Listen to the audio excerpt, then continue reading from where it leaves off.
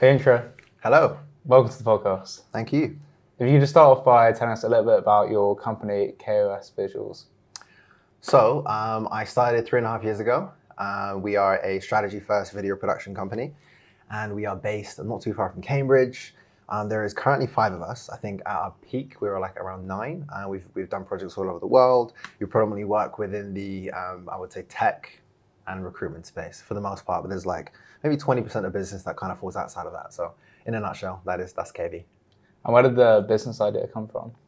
So back in, I want to say 2015, but it wasn't. I don't know why. Just feels 2015 just seems right. But no, back in before during university first year, I started a business called Study Fast with a good friend of mine who I've known for like 15 plus years. Maybe that's where the 15 comes from. 15 plus years. And in short, we used to speed read. We used to teach people how to speed read. We had like a memory training workshop, and that took us all over the gaff. We worked with like institutions, schools, high schools, all over the shop. And we ended up going to the States, which is really cool. So we went to San Francisco, New York. We did a big workshop for Social Chain, which I met like some of the Social Chain team. But anyways, in the midst of that, I was very inexperienced within the world of marketing. And within that role, when I was like working with Jordan, in short, I started to play around with video. So I borrowed a friend's video camera for the first time. I remember doing a shoot of which, I don't think I ever edited the video. It was just so bad. But the point is that like I got a video camera out for the first time. When we went to the States and we were on that trip, I was like, I really, really enjoyed this and I would love to do this like more. So that's kind of where the idea of KV was initially born. I was like, when I get back from the States, I want to come up with my own business and just kind of see, what happens from there. But in short, that's really where the idea of working for myself kind of was born. I've been playing around with cameras and mics for like a year now with this podcast, and I can't say it comes naturally to me, and it's probably my least favorite part of the process, although I understand just how important it is, and I love the idea of creating like a masterpiece. You're like, oh, I made that. So what is your why for doing it then? Because obviously you must identify like, I'm good at this, but like how do I switch from what you were doing before to just solely?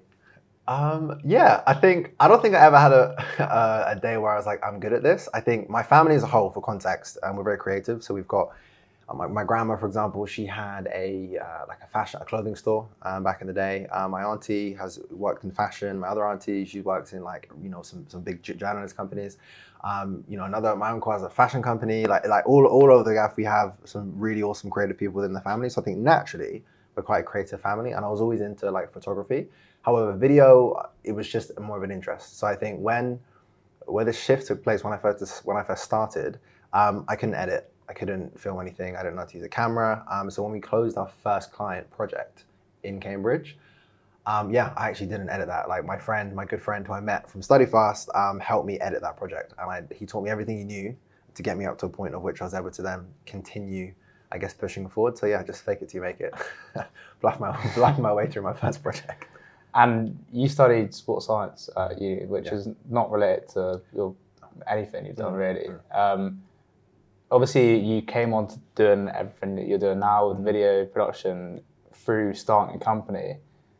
How would you reflect on that experience of starting a company while you're at university? Because obviously, that's something I've been doing with the graduate guide and joining Bourse too. And I feel like the ability to have the mask almost of studies where nobody's really expecting anything from you, and like, if anything, you're just an underdog in every situation. How do you reflect on that process, and would you recommend people to do it? Yeah, I think what you guys have done is absolutely amazing. I think you probably were a lot further ahead of the process than we were while at university. So I think for myself, I always wanted to be the reason I studied sports science is because I wanted to be a physiotherapist to begin with. And then I wanted to transition into biomechanics, thoroughly enjoyed it, and I did well. However, it was someone called Liz Herman who actually like introduced me to the world of marketing. So this was just before I started Study Fast, but also as well, just before, maybe midpoint, I quite figured out if I wanted to go, one route or the other. And I think, so the whole starting a business thing, especially for Study Fast, I still don't really class it as, although I was co-founder to that business, I didn't class it as my business. It was more of a case of, we were in Greg's, my friend was, well, these are all the skills I'm really good at, as it were. Like, you can plug in these areas, as it were. And we literally wrote study fast, so cliche. We wrote the whole like idea on the back of a napkin, and that's kind of where the idea of study fast started. However, like in terms of like my input, it was very much more so just around like learning to create content. I look at that business as an opportunity to learn. I don't really look at it I didn't look at it as a business of which we didn't change anything. We didn't have massive impacts. Like, Jordan like definitely did. Like, his TEDx talk hit like 3 million views. Like, it was big, right? So, and I think that it did open up a lot of doors. But I think in terms of my experience, when I took from that business, it was more so just an experience. It was like I learned how to market a service. I learned the processes of running a team. And it really just set me up and gave me some confidence that, okay, if I was to do this again on my own, I have some insight into like how I would naturally approach it. So yeah, being at university, running a business, I can imagine it is like to the same standard I'm sure you guys are doing. It's exceptionally difficult. I think we were in a good position just because the nature of the type of business that we ran. Yeah, definitely kept us busy. But it definitely put me on a nice path when I graduated. That attitude you had in that first business, do you think that you've been able to carry that through to this one? Because I think it's a very healthy way of looking at things where as if you'd almost do it anyway, even if you got no like money or publicity or any credibility for it, the learnings, everything you're taking from it. Like, I imagine every single shoot you're still learning like new ways to develop that content. Yeah, I think in terms of this position of always growing, you get to a point of which there's two things. One, you can no longer fake it till you make it. You can no longer blag your way through situations. You actually need to know what you're doing. You need to know your stuff. And that just comes with time. But still, you become increasingly more aware of the fact that there's a lot still left to learn, right? So I think for myself, it was very much driven by like learning more things, pushing myself, getting to a standard of which I felt it was similar to what we would see within the market. And yeah, every shoot we are always learning, always trying to level up the way that we do things, always trying to improve, let's just say, the quality of our work, whether that be our systems, our comms, whether that be the ideas that we can come up with. But yeah, I think from a young age, I've always had the disposition of just trying to I guess, better myself each day. I know it sounds very cliche, but just, yeah, as long as I'm growing in some way or form, and I'm challenging myself, and I can look back and be like, I've actually come a long way. I was here at one point, now I'm here. Like, for me, that's growth. So I find it interesting that you said earlier that you kind of knew what you wanted to do when you went into sports science degree. A lot of people don't know what they want to do, like going into university and even after it, like people are just like, they pick something. So for you then to be like, even though you're quite dead set, like persuaded into like by your mate and start a business and then like realizing there's something in that, it's a very particular sort of state of mind or like person, right? Like to be like on a track and then like take that risk, as it were. What do you think the decision making process was at the time?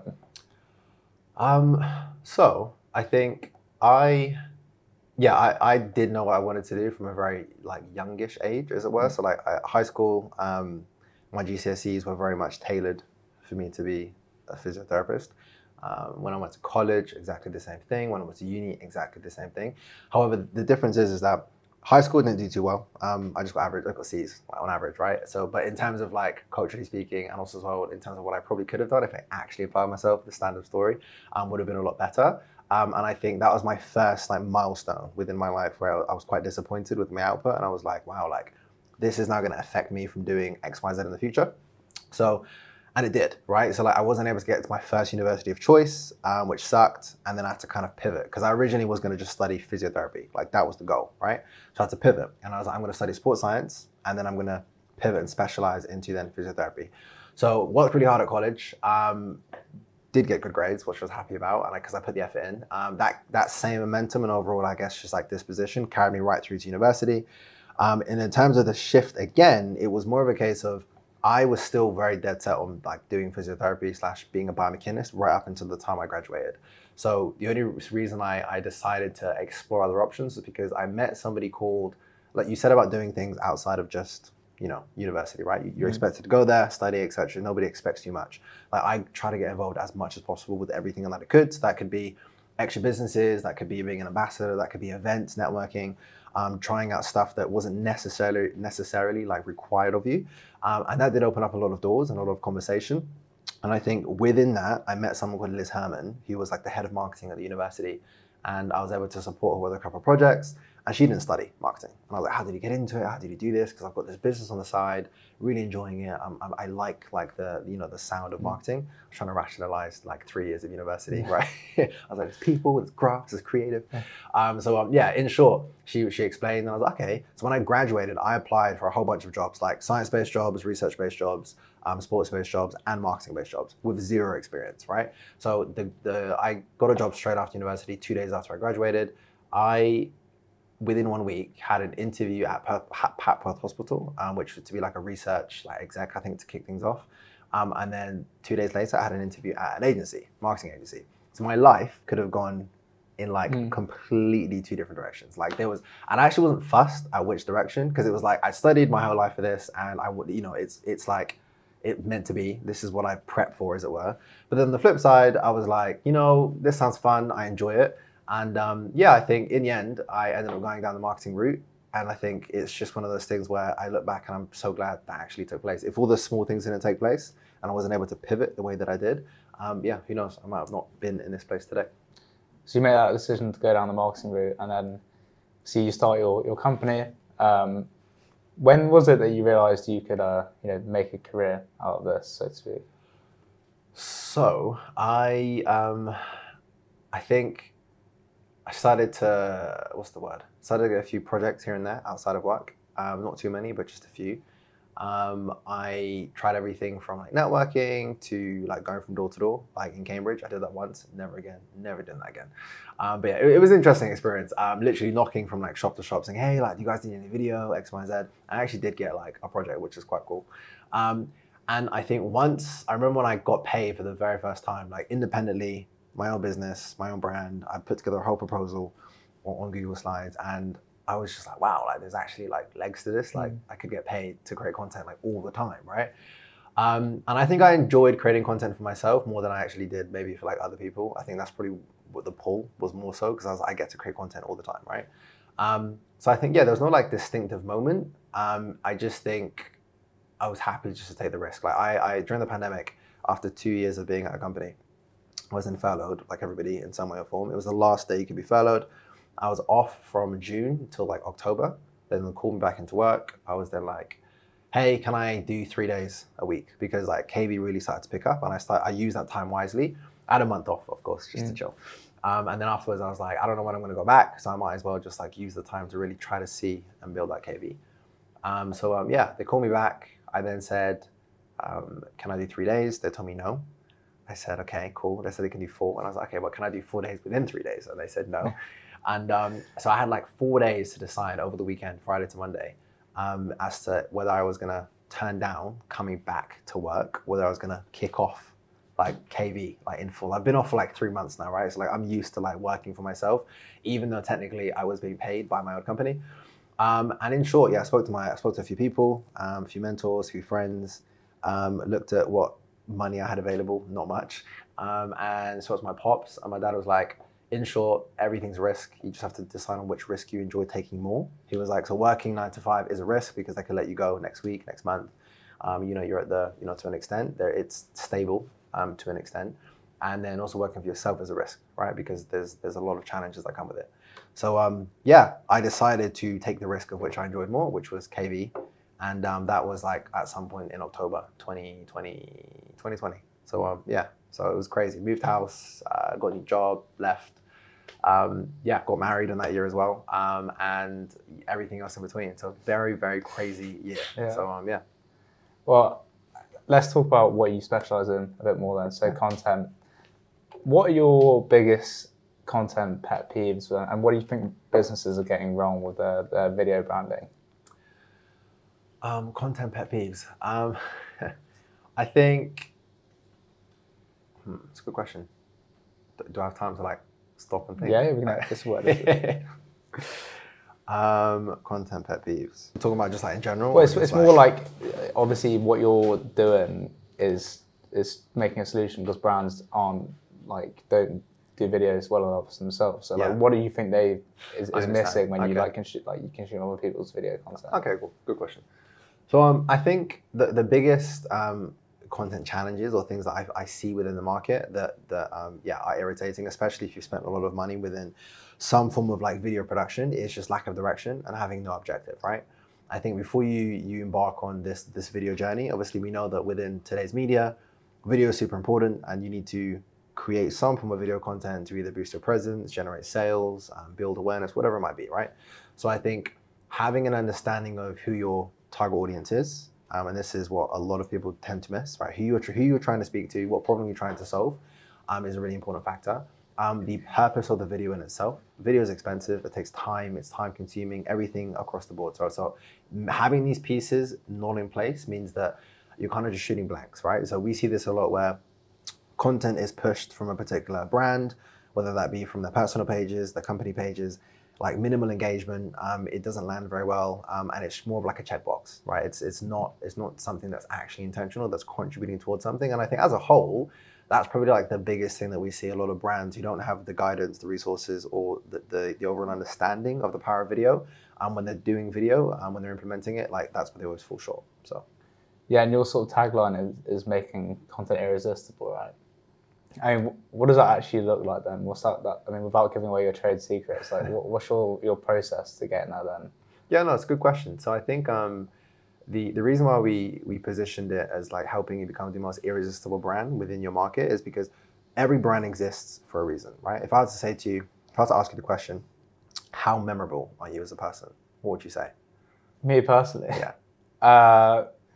Depends on the context that I meet me in. Right, but of course nobody wants to be forgotten naturally, Yeah. right? Everybody wants to be remembered in some way or form, right? And the reason being is because I think, the reason being is because we leave impressions with people, right? So it's one of those things where if we've just met today, hopefully there's going to be some impression that I've left with you, vice versa, right? And the next time we cross paths, that thing might come to mind, whether that be the way that we speak, characteristics, laughs, whatever it might be, right?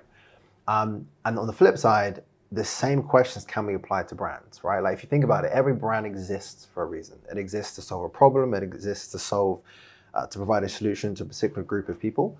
However, those brands, when they, are born, naturally, they don't think to themselves, okay, cool, like I want to be forgotten. Like they want to be remembered. They want to be known for what they do, right? And the challenge is that you either have a highly saturated market where there's many people within the industry, of which means that getting their ideal customer's attention is a difficult thing. Or number two, they're just not doing the right thing to get attention in the first place, right? And they're very forgettable as a brand. It's like, okay, great, fair enough, right? X, Y, Z, we hear about you today, tomorrow you're gone. So the power of video is that you're able to communicate all of these impressions in a very short space of time, build through story, through creativity, through the value that you provide, and you're able to provide a solution to your audience in a way of which is memorable. So it's about how can you utilize video to ensure that you, one, are not forgotten. Number two, you're able to position yourself as an authority within your space, as a credible go-to solution provider. And you're able to then also position yourself as the only choice, right? If there is multiple choices, to for example, invest in something, like you're the only card on the table, right? And that is the amazing thing about video. So if you position yourself correctly and you use it correctly and you have a really good understanding of what your strategy is and your overall objective, as I referred to previously, you are going to see those results. So that's ultimately what we try to help our partners achieve, because that's what we say, we're a strategy first video production agency. We don't just create videos because they look great. Like anybody can make a video look absolutely amazing, right? But without the strategy, without the launch pad for that video to launch from, as it were, it's kind of pointless. So that's ultimately the direction and the reason why we approach it the way that we do. Yeah, and on like related to strategy, I think when you think of any company now, you often think of the founder as well, and that whole personal brand that they have attached to the brand. And when you're telling a story and not just creating a piece of content that looks nice, I suppose tapping into the emotions and the actual person themselves is a big part of the storytelling. Yeah, what do you think makes like a good?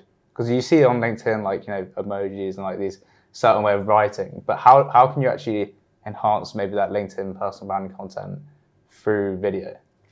Yeah, I think I'm definitely not a personal branding expert, but I think in terms of the way that video can be used, it creates a much more personal feel, right? Like you're able to get an understanding of, let's just say it's a founder or a director of a massive company, of their characteristics, their personality, their traits, their values.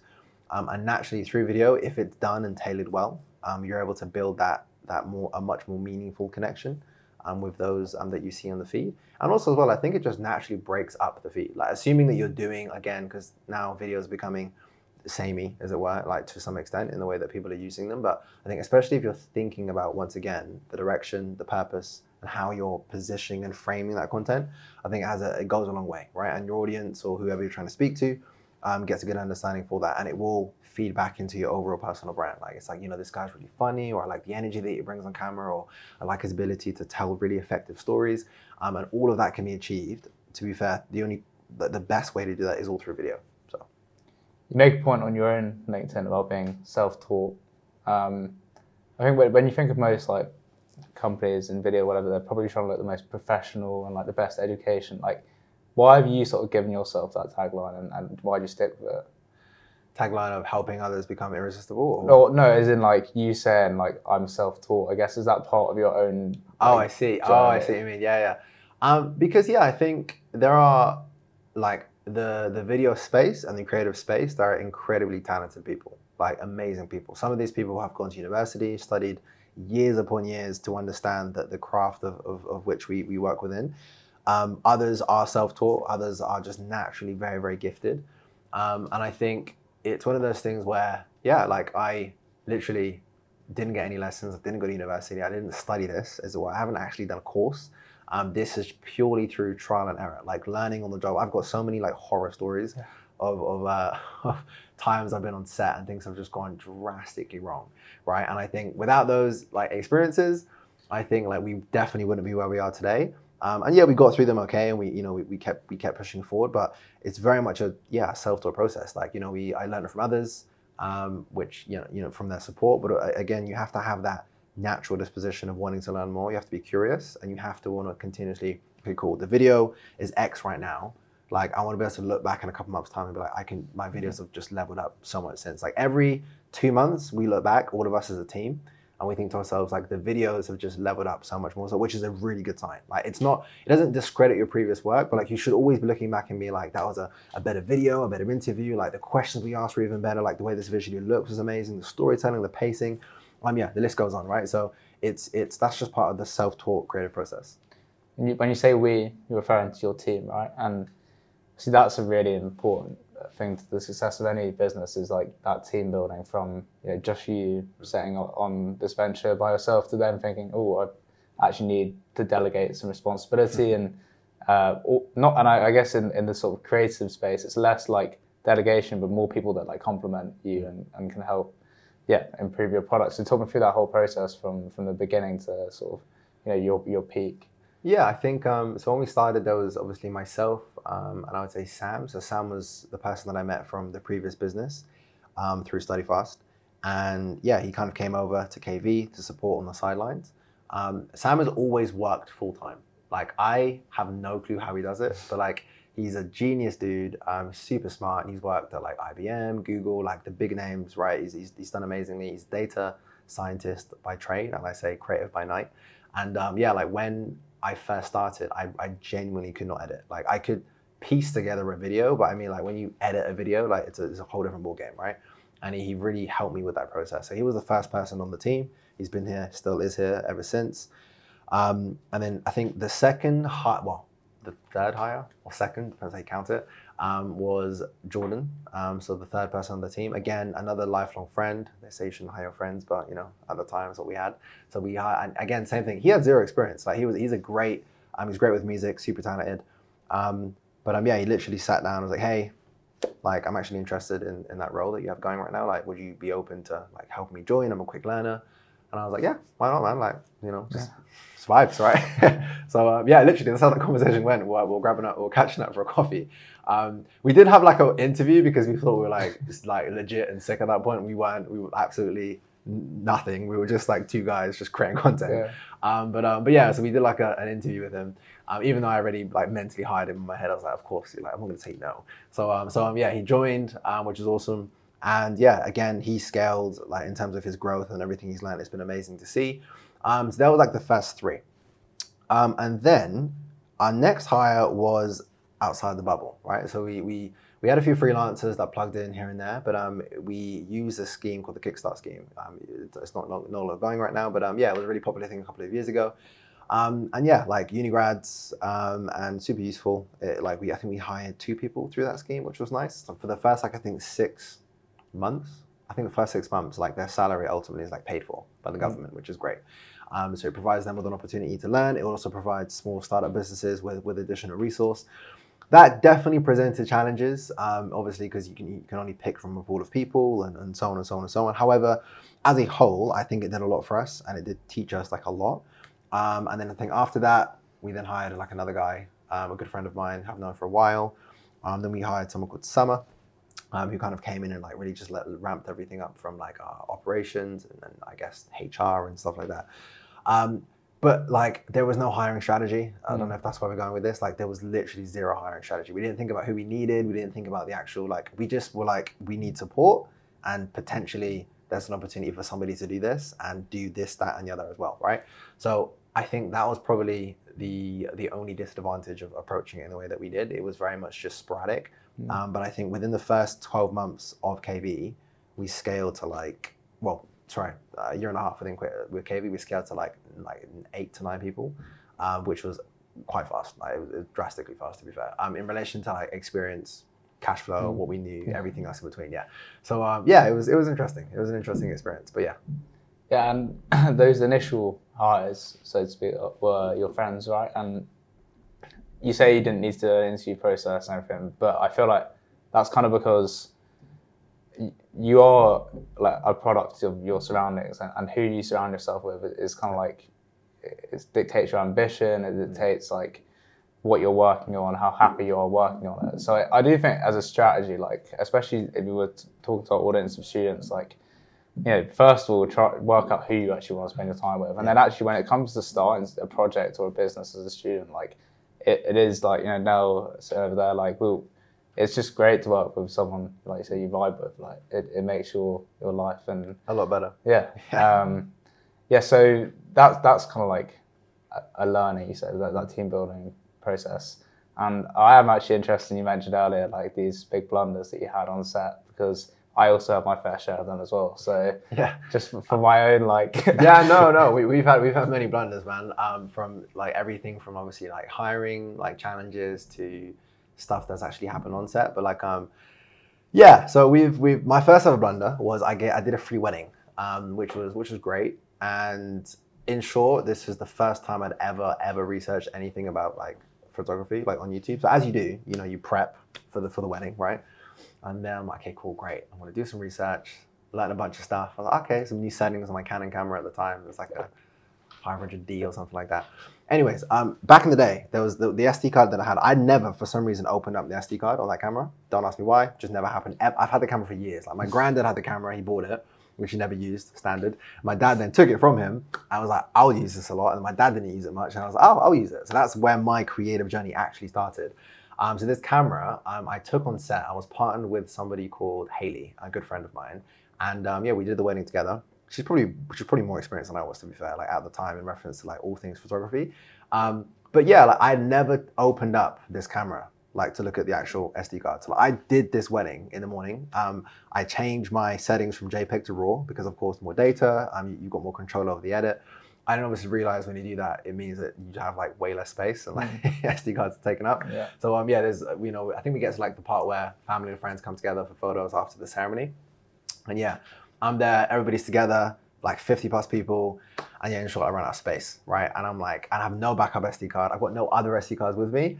And I'm like, damn. And I'm like, yeah, guys, you're looking great. And I'm actually just deleting photos, like while I'm getting them to just smile. I'm like, yeah, looking great. Delete. And my screen was awful as well, so I couldn't even tell what was actually like good. So yeah, that was like my first ever like blunder. Obviously, it was fine overall. Photos came out like okay, but it was definitely a learning lesson. And I was like, okay, great. If you have a shoot and you research stuff, don't make any drastic changes that you've never done before, because otherwise then yeah, you can mess up. I think the other big one was when we had our first video shoot. This was when we pitched, we won first ever proposal. Then we got paid like £900 for this. Like, and I was like gassed. I was like, bro, like this is like, we made it. I was like, yes, right, early doors, right? So it was like 5-6 videos, whatever it was, something crazy. And then we went, it was in Cambridge, we did the shoot. we filmed with 2 separate cameras, which again, awful because they just didn't match very well. And then the second thing, we had bought like some newer lights, which looked okay. So we had a little bit of setup, right? So it was the first time when we started to actually invest into the setup. But we filmed directly in front of a TV, like directly in front of a TV. So like we were gassed because it looked great, like just on set. We're like, wow, this is like a proper set, right? And anyways, like I think maybe like midway through, I realized that I could see my reflection like in the video of the TV, and I'm there like waving, smiling, giving them like, I'm like, yeah, gestures, I'm counting down, right? So like on the camera, like you can't see, you obviously like they're there, but you're seeing me in the background going like this, right? And I didn't clock until like the end of the day, and I started sweating, right? Like, when you're just internally hot, right? And you're like, I have no clue. I don't even know how to edit, right? I'm like, I don't know how I'm gonna fix this. So basically, that was probably the biggest blunder, especially like early doors, right? So I'm freaking out, and everything went wrong that day because like we hired a gimbal, which I've never used before. We tried to use it like the night before. Again, I don't know why I'm doing something like this. So again, we hired a gimbal we've never used. Right? We got it the day before because I was cheap, so I was like, I don't want to rent this out for like a week. I only want to do like the day before, the day of, and then I'll return it, right?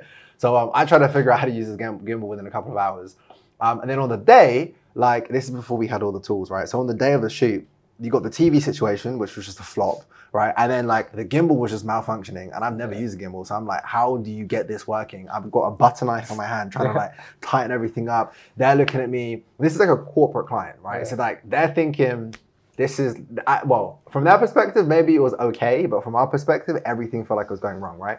So like that blunder, it took us a very long time to like fix. So what Sam had to do, because I edited it, I could edit like kind of at that point, but to that level of complexity, like masking stuff out, like I'd never done that before, right? This is before we had like some really cool AI tools where it kind of just does it for you.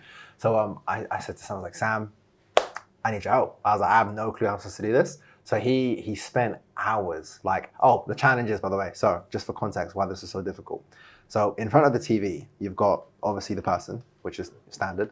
You've got me in the reflection behind them, which is, so it wouldn't have been too difficult because you could have put like a black, like, maybe like screen on top of the TV, right? Or like you could have cut it out. Why it got complicated is because there was a plant in front of the TV on the left-hand side, all doing all sorts of spiky different movements. It was long, right? So like basically we had to, Sam had to like mask every single frame for like all 6 videos out of me going, right, so just to like fix it. Yeah, and I look back at that video now, it's awful. 100% it's awful, but like it was like a starting point, and we got paid for it, and I was like, there's proof in this concept, right? Like we can do this. So that's probably like the one of the biggest blunders. And then of more recent times, I guess as a final blunder, is there was one time, I'm trying to think, there was either, I was about to say at least they're all like your first of trying. Yeah, no, there's some recent, some recent ones, man. We had a situation once where like what was it? We like forgot, what did we do? SD card. We lost footage once. That was peak, right? That was not the one, right? Definitely learned the importance of backing up twice or triple.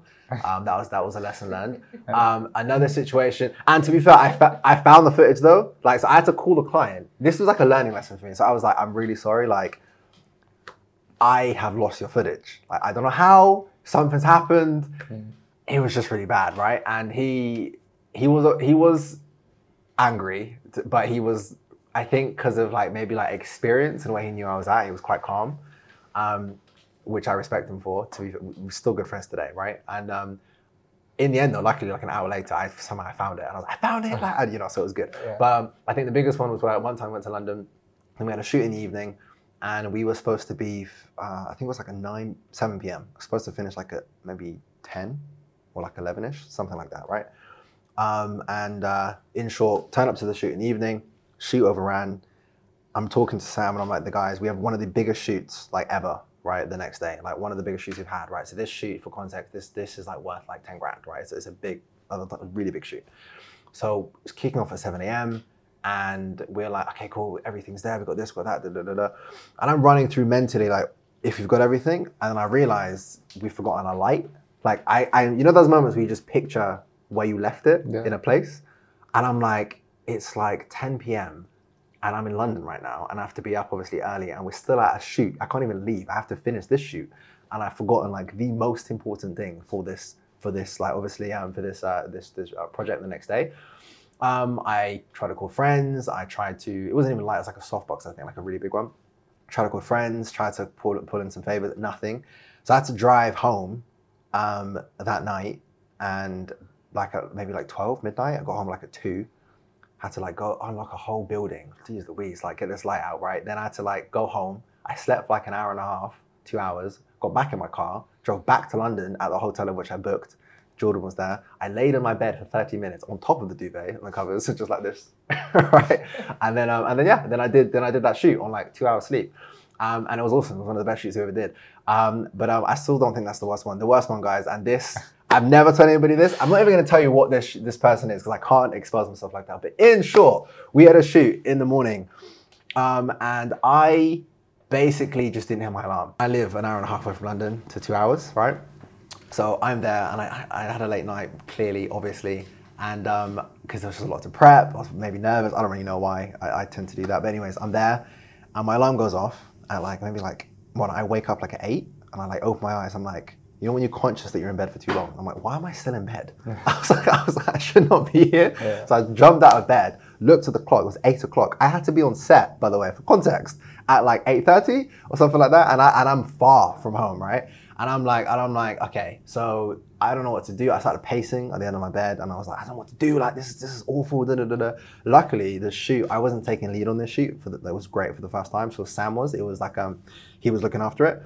And in short, like with this particular project, like one of the things that was really significant about it, when I opened my phone and put it on, XYZ off airplane mode, all these messages, all these calls. And Sam, I called Sam and I was like, Sam, like, I stayed in bed, I overslept, what should we do?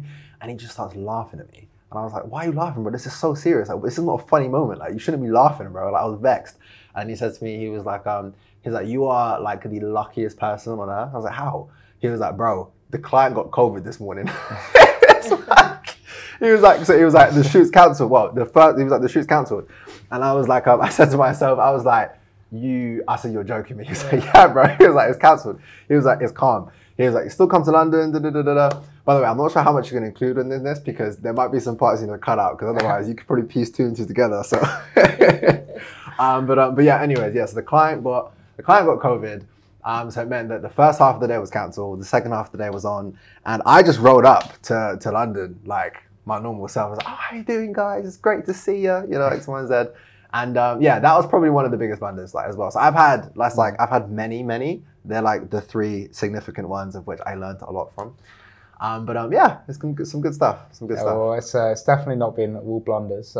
I've seen, a little sneak preview on your LinkedIn the other day about a certain Arsenal football team and Adidas. I don't know how much you can say on that, but no, it was yesterday. It was good. It was a really good shoot. Really, really good shoot. It was for it was a last minute project, to be fair. It wasn't like there's no I wish there was some free grueling story where I pitched my heart away. That it wasn't like that. It was just a case of I knew the founder of one of the organizations, Gradfuel, and worked with them early doors of KV.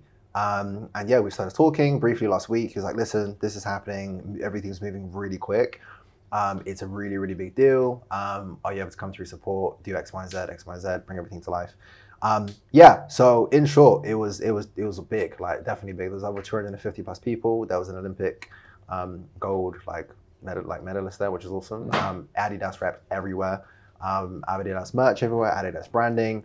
The branding was all over the Arsenal screens. It was really, really cool. Event went really well, really successful, and definitely an awesome name to have on the roster. So it was really cool stuff. So I'm looking forward to that's what I can say at the moment, but I'm looking forward to piecing everything together. So But when you're on shoots like these for companies as big as the likes of them, are you getting that imposter syndrome? Because you're still young and early on that project, and like you said, things have been happening very quickly, and that's kind of the nature of the startup world. Good question. I think in terms of imposter syndrome, I think the more, like I said, I think I blagged my way through a lot of situations. through confidence, just all the confidence, right? And smiling a lot like this. So I think up until a certain point of KV, I was able to get away with probably more things purely just because I was new, I was inexperienced, and like, it wasn't large clients. But I think as we've grown more, like knowing your stuff is becoming more increasingly important, right? And I think what's interesting is that I got to a place, I don't mind sharing this either, like where I was like, charisma, confidence, or blagging my way through stuff, or just figuring stuff out as you go along, can only take you so far, right? Before you really need to like learn your stuff, because otherwise there's going to be a cap. You're going to cap, right? It's like you're only going to get to a certain point, and then afterwards you either just cap out, the journey ends, or you just stay stagnant, and you're always going to exist within this area, for example, right? You have to learn, you have to implement, and you have to take risks. So I think what's interesting, when I've made that transition, and I'm like, I really want to keep learning, I really want to keep growing, and I'm trying to really become an expert within my personal space, I feel way more imposter syndrome than I did like early doors. And I think that's because of the nature of people that I'm finding myself like around, right? So it's like I'm speaking to like really big founders, really big directors or CEOs, people who are raising like millions of pounds of investment, and they're asking me questions of which I do know the answer to, but I'm like, I shouldn't be in this room. Like, you know what I mean? It feels like there was one time I was in a boardroom of like 6 people, and they are like, C-suite individuals, right? And, like loads of money. And they'll ask me questions, and I was just there, and I'm like, interestingly, I know more about this than you guys do, but I still feel like I just should not be here. Like, I feel like I'm inadequate to say these things. So I think, I definitely feel more imposter syndrome now than I did early doors. It sounds like it's almost become your superpower in that, like, it's prevented you from, having that mismatch in confidence to actually ability before it actually becomes a significant problem. So like that imposter syndrome, the thing that's actually maybe causing a bit of trauma or like, some mental health difficulties in your head, like that's actually making you a better... it pushes you forward. I think you have there's the level of like, the way I look at it is that there's like a no turning point, right? Of course, there's some times in life where you need to be like, okay, call it quits, right?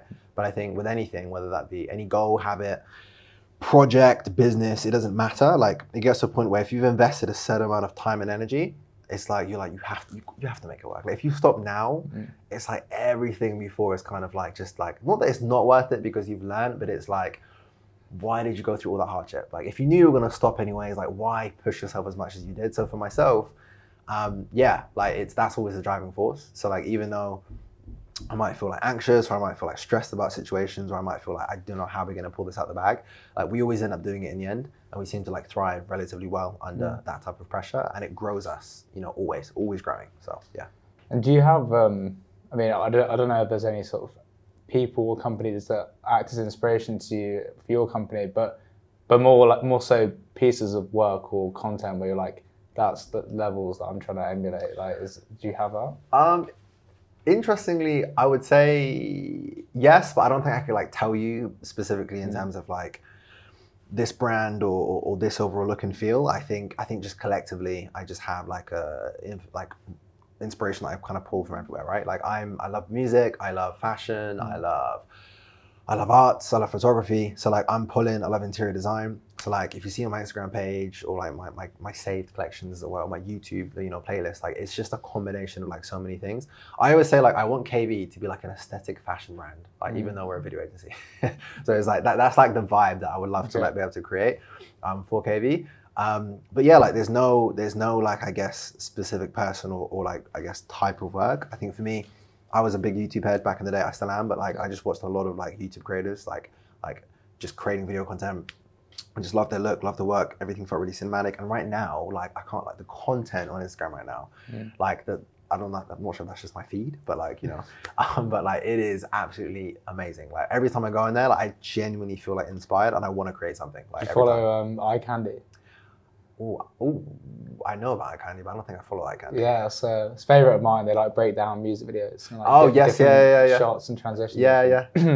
Yeah, I mean, again, I go back to like with myself. I mean, obviously, I've got these brands, and I really I understand how important visual like engagement is for like becoming synonymous with a brand and etc. But for me, like I said, it all comes down to like, and it must be something that no matter what with your success. It's like that idea of making a masterpiece, like, you know, like something that you can't really emulate in another career path. Like, and it's kind of that, maybe going back to that risk, that moment, like the ability to do that and have that piece of work you're proud of, that must still be like such a driving factor. Yeah, I think that's really nice. I think that's just nice insight, and I think that's a nice way of looking at things. I think it definitely is.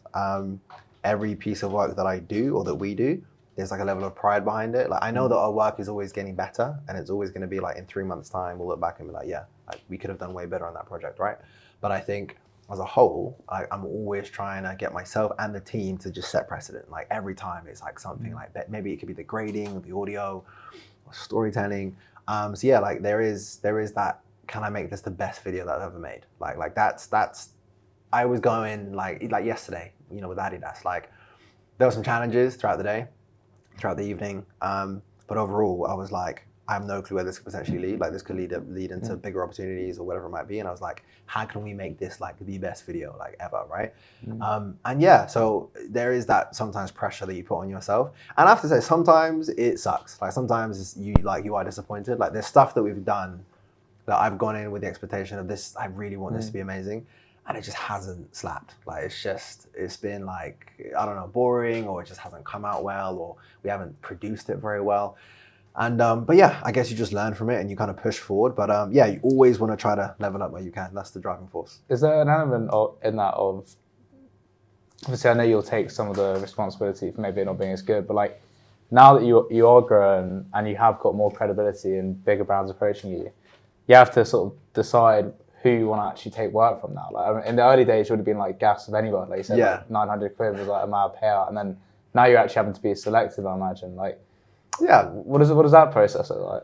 I think I actually don't think I've got there yet in terms of being like super selective. I think there's only a couple of clients that we've turned down or that we've not been able to support. But I think I'm full transparency. I'm still in that space, and we are still in that space of which we're really finding our feet, and we're really like understanding like the specifics of the value that we provide, how we frame and like that value, as it were. Like we're definitely come a long way, but I think we're not. There are some projects which we just can't do or that we don't want to do. But there are things for the most part that if it's interesting, we like the brand, and there's just an overall good vibe, and it's something where, as weird as it sounds, we can grow from it. Like we'll always say yes. Like, and obviously, if the commercials are obviously right as well, right? But even so, I would say sometimes even if commercials aren't right, but it's super interesting. It's an awesome opportunity, and we think we can make just amazing stuff with it. Like we'll do it still, right?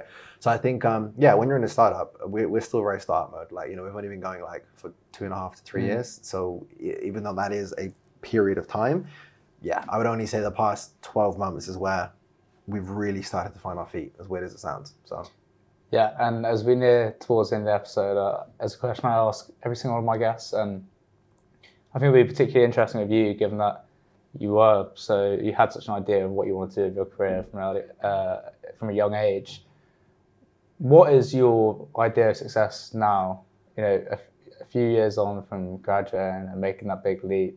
I mean, obviously, like you said, you had that in your mind for so long, a bit like monetary or like or you know, people you aspired to be like or whatever. Yeah. But now it's probably completely different, I imagine. Yeah. I'm not sure I'm going to give a generic answer or not, but I'm going to just be very honest and transparent. So I would say at the age of 26 years of age, I'm running a business with a team of 5. Wasn't planned, wasn't the direction, never cared about money that much.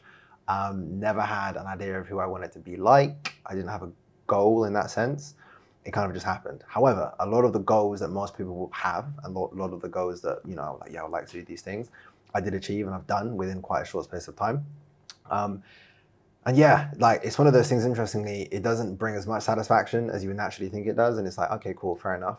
So what I've learned is that balance is absolutely everything, right? So if you can do something you enjoy and have balance within your life, and that means you can spend more time with family, friends, do things that energize you as an individual, right? Whatever that looks like.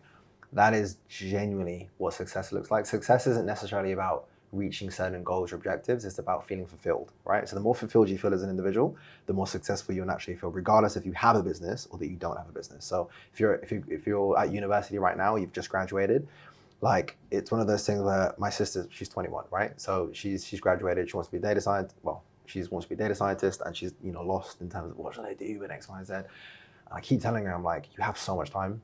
Like, you don't have to get your life figured out before you hit the age of 25, 26, even 30. Like, I can't wait for 30. Like, I'm gassed, right? So I feel like, yeah, anybody who is currently doing X, and be open to trying different things that don't quite fall in line with your plan, because you never know what doors could be open. Number one. Number two, I would say, yeah, find fulfillment in what you do, because that's where success genuinely actually lies. And then number three, it's okay to change your mind. That could mean you start something and then you're like, you know what, I don't like this. I want to do something else. But don't get caught up in what social media tells you is success, because it genuinely isn't. Like, it's all about fulfillment. And I know it's a very cheesy thing to say, but as I'm getting older and the busier I become and the more that we do, it's just one of those things I'm just finding that it's super evident. It's like the more fulfilled I feel as an individual in my life, the more successful I feel. So, yeah. I'm personally very excited to see what you've achieved by 30 as well. So, thank you very much. Yeah, it's been amazing. Thanks so much for coming on. Thank you so much, man. I really appreciate it. Thank you. Cheers, mate. Thank you, guys.